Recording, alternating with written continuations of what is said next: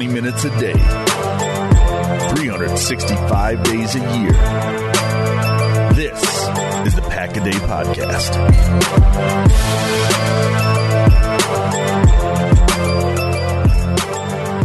Hello, everyone, and welcome back to another episode of a Pack-A-Day Podcast. Wherever you may be and however you may be listening, thank you so much for making us part of your day. My name is Nick Schmitz. I'll be your host again this week. And, we're sitting here. It's August 20th, and, we're really not that far away from the start of the regular season. I don't know about the rest of you, but it's pretty close, but to me at least, it feels like it's not even coming, and maybe it's because there's no preseason. I mean, think about it. Green Bay was supposed to play their first preseason game this past Saturday. Obviously, they didn't for very obvious reasons, but just an interesting time in August not to have football, but to know that it's coming. Again, obviously, the coronavirus being the reason why we don't have preseason, but if you're like me and it feels like it's far away or never going to be here, I mean, trust me, it's going to be here in 3 weeks, so 3-4 weeks, something like that. So, but as we get closer to the start of the season, as we've been doing, breaking down position by position, and today we will be looking at the defensive back room, specifically the position of corner, which is, again, kind of a little bit like the tight end room like we talked about last week. Obviously, the tight end room is much more up in the air. But corners, you have Jair Alexander and Kevin King, both first-round picks. Actually, I guess Kevin King technically a very high second-round draft pick. But both kind of your starters. And then you have Josh Jackson, who, high pick out of Iowa. Yes, Jacob's other son now has 3 kids, if you're keeping track I broke home. it down today. I have 4. It's Blake Westendorf, duh. Rashawn Gary, Josh Jackson, and Baker Mayfield. Those are the big 4. I have to... Never mind. I don't want to know when Baker Mayfield was added into that rotation, and I don't think... He was the original. Oh. Well, something... I love Baker Mayfield. I've been working with you for almost, 3 years now, and I think that's the first time I knew about that, so... Learn something new every day. Anyway, I'm not a very good father, so... All right, well, back to the subject of the cornerback room. So, just looking at the room itself, Jacob, is it fair to say that going into this season, Jair Alexander, Kevin King are your starters? Is there any way, I mean, I'm looking at the list right now of actual, I would presume that of the rest of the players on the list, nobody is probably going to beat them out for corners 1 and 2 this year, at least to start the season. No, Kevin King said they're both number 1 corners, so he said he was the other number 1 corner if Jair was the number 1 on that side. So, 1, I love the confidence. 2, I would like to see that come to fruition on the field. I mean, last time the Packers had 2 cornerbacks that you felt really, really good about like that was like Sam Shields and Tramon Williams. Sam Shields, Tramon Williams, Charles Woodson, somewhere in that sort of era of cornerbacks. But, yeah, those guys are going to start. I wonder if we'll find out that the best trio, if you will, because they're going to play 3 corners at a time pretty much exclusively. It's very rare that I think you'll only see 2 corners on the field. So that nickel role as a starter, right now that's Chandon Sullivan. If Chandon Sullivan doesn't live up to the billing, which there's no reason to believe that he wouldn't at the moment, but if he doesn't, then you start to wonder if maybe Kadar Hallman or Josh Jackson become an outside corner with Jair bumping inside, where I think, honestly, his skill set could fit very well. I understand the value of the outside cornerback, and that's why he's there, but I do wonder if that's something maybe he's best suited for and would maybe help him with his playmaking abilities as well. But, yeah, as far as starters to begin the season week 1, if the Vikings line up in their base offense against the Packers' base defense, it'll be Jair on one side and Kevin King on the other one. And I think you have to feel pretty good about that considering where this position group was not that long ago. I mean, it was just 3 years ago that they were starting Demarius Randall and God knows who else on the other side and hoping that Ladarius Gunter doesn't have to be one of their primary, and I don't mean to hate on Ladarius Gunter, but I mean, that's just kind of the given example that everybody has when something's not going well. So they're in a good place with those guys being starters. I think the backups, Paul Brettel loves Kadar Hallman. I've mentioned my thoughts on Josh Jackson. Shannon Sullivan did some good stuff last year. It's a pretty good group, and they have the ability to kind of match up with whoever it is that they're playing against. All right, well, and then Maggie, so we touched on Alexander and Kevin King. Those are the obvious names looking forward to the season as far as who's going to, be starters, make big impacts. The next name of somebody that fans have been wanting to see is, as Jacob pointed out, his other son, Josh Jackson. So he was, a very high pick. He's going into his third year out of Iowa. There was lots of expectations on him. Now, he, so far to this point, hasn't found a whole lot of playing time and, hasn't lived up to what you would maybe say that high draft status. But that doesn't mean that he's not a good player. But, it's kind of the player that everybody's hoping works out, but we don't hear a whole lot about. What should fans reasonably expect from him this season? I don't want to call it like a prove-it year, but it kind of feels like it might be given his high draft status. It's his third year in the league. What should fans reasonably expect from him? Yeah, so with Josh Jackson, I think specifically, I know you're not on Twitter anymore, but we're getting a lot of, insights from training camp, and the new rules have obviously come down that they aren't, the media no longer is able to kind of tell which players are where on the depth chart, where they're practicing, which team they're practicing with first, second, third, but they are still able to talk about players making plays. And one player that has been making a lot of plays has actually been Josh Jackson. He's had some really nice pass breakups. He just kind of seems to be always around the ball in training camp so far. And I know we're only now 4 practices in, but there's been a lot of promise in his game there. And I think that all of that kind of funnels into what theoretically could happen with Kevin King. Jacob talked about this on the Game On Roundtable, but, Kevin King's not a person that you would theoretically sign before the season starts because he's going to bet on himself that he can have another really good season and get a bigger contract. So now the Packers are kind of having this gamble where if a guy like Josh Jackson or Kadar Hallman can step up and fill that role, if Chandon is the nickel and they need somebody to play on the boundary, then that will also influence Kevin King's value. So I know it's early, but Josh Jackson finally getting some playing time, recovering from that injury. And I think that this will be the season that it feels like it's the season he's going to put it all together. And I wish that we had the preseason now to kind of get to evaluate the corners, because that's always one of my favorite position battles to watch during actual games. Absolutely. Well, and Jacob, Maggie just mentioned no preseason games. It's an interesting position battle. We've talked about the 3 kind of big names that you'd expect based on draft status, but then you start to look at the rest of this cornerback room. Who is somebody that, and again, it's really difficult without preseason to gauge who could, maybe make an impression, but who's somebody in this cornerback room that you really think could make a surprise leap in either just being that added value of depth for injury or maybe even really push some of these other guys for like legitimate playing time? I don't know about legitimate playing time. I think that we've mentioned, you mentioned the big 3, if you will, with King, Alexander, Josh Jackson. I mentioned Shannon Sullivan and Kadar Hallman. I think those 5 are pretty safely set on this roster, barring injury or just a complete tank job during training camp here. 2 guys that have some sort of attention, I think.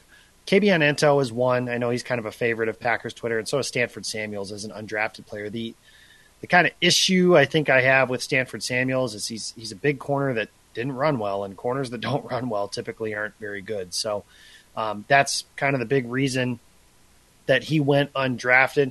I do think something else they could do that's kind of interesting is with some of these hybrid players and safeties, could they move Darnell Savage around? Could they move maybe someone like Raven Green around? Could they move someone like Vernon Scott around? Some of these, slot hybrid nickel type players that they could kind of move around that way. I think that if you look on the Packers roster currently, they have 4 guys who I think you could say can play the boundary. And that is King, Josh Jackson, Jair Alexander, and Kadar Hallman. Shannon Sullivan best used in a nickel role. Jair of that group is probably the only one who should be playing nickel. They might do some stuff with Josh Jackson in that role, which I continue to not understand. But to answer your question, those guys, they might have to find an ability to play in the middle of the field, just because finding playing time on the boundaries with guys like King and Jackson, and if they were to bring back Tramon Williams, that's somebody else that could play both of those positions as well. But that seems to be very much a break glass in case of emergency. All right. Well, Jacob, you brought up Tramon Williams. So, Maggie, Tramon Williams obviously not re-signed in the offseason, still not signed by a team. Is Jacob kind of mentioned a break glass in case of emergency? Is that kind of the feeling that fans should have about him right now, that if everyone within this corner room stays relatively healthy and shows, decent signs and abilities of being able to play the position, the further down you go on the depth chart, is it reasonable to think that Tramon Williams won't be back unless there is an injury need to bring him back?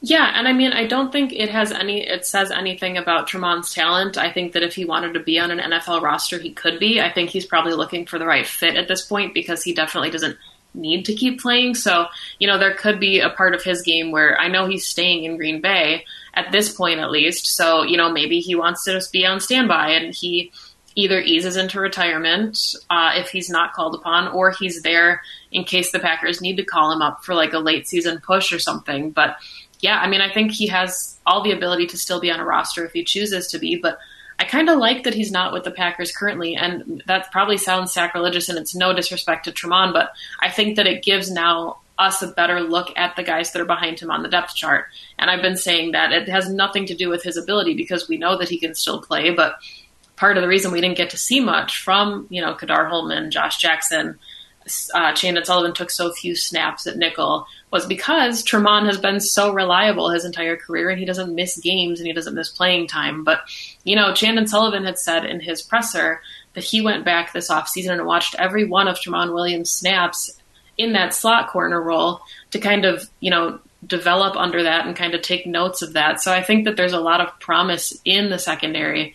And now these guys are getting probably their biggest opportunity yet, because they're not as buried on the depth chart behind, obviously, a sure starter.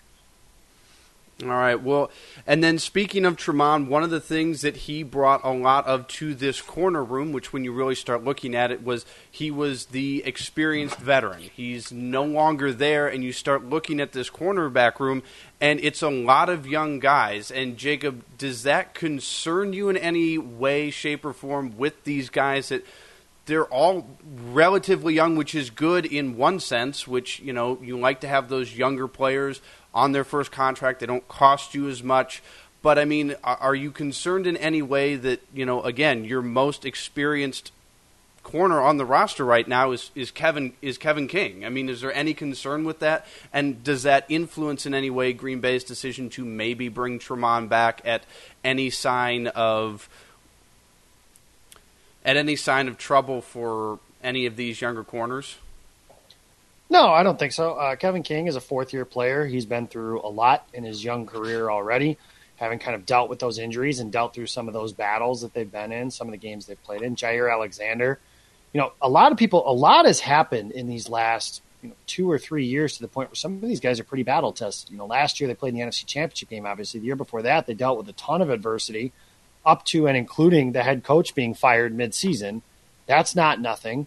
Dom Capers was let go before Kevin King was able to really get established with him. So I'm not real worried about the experience factor of things. I'm worried about the fact that Tramon's a damn good player still, and he's somebody who belongs on an NFL roster. Now, you've kind of read a few different things, one being that it's kind of up to him and he's deciding if he still wants to go, or if the Packers have kind of unofficially closed the book on him, so to speak. But I think that that's a position where you can never have enough good players.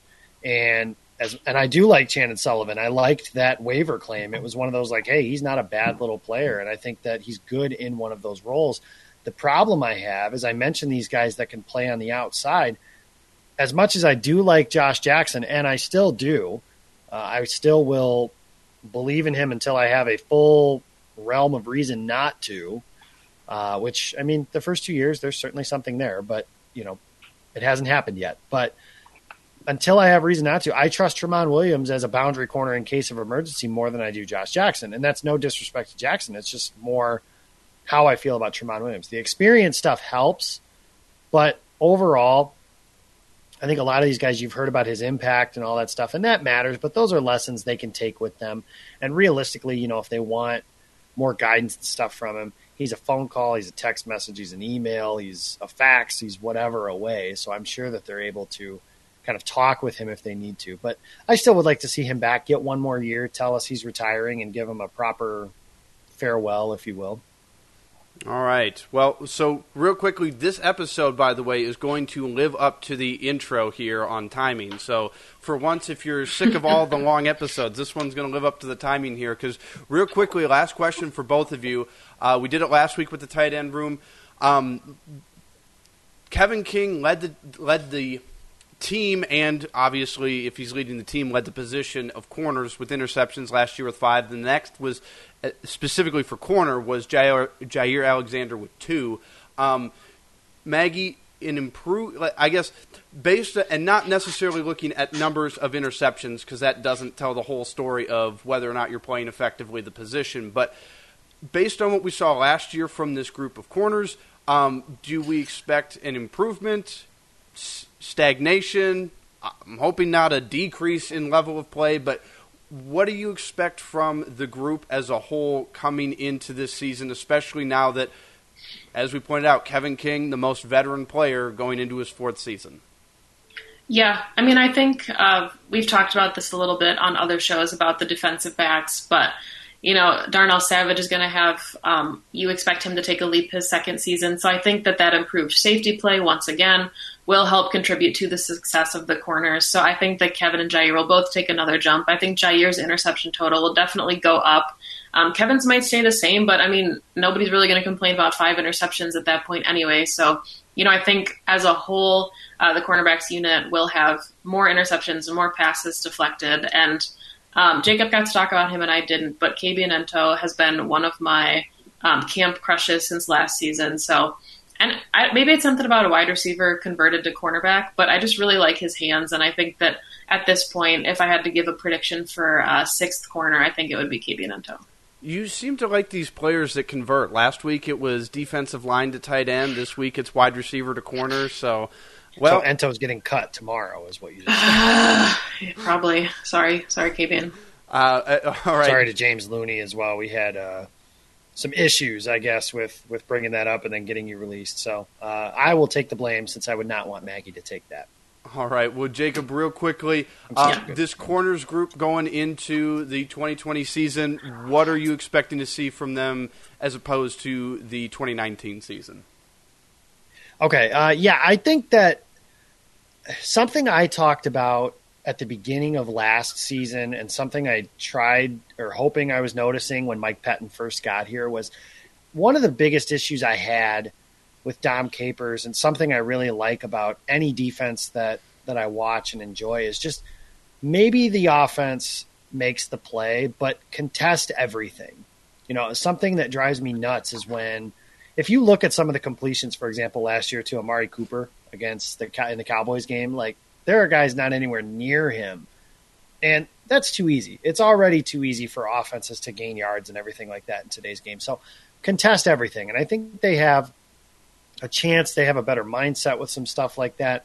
I think they have the ability to play in more man coverage, so they don't have to play all this zone, and they had to play that for a lot of years, especially under Dom Capers, 1, because of his scheme, 2, because the dudes out there simply just couldn't hold up in man coverage. But now they have those guys that can, as long as they're able to stay healthy. I mean, my expectation level is, I think if Jair Alexander can take the 3rd-year leap into the star that everybody seems to think he is, myself included, Kevin King is more consistent than he was a year ago. And we're not talking about safeties, but if Darnell Savage takes a leap from rookie with some growing pains to veteran that makes splash plays and has fewer mishaps, the secondary has a chance, Matt LaFleur said it himself, to be elite.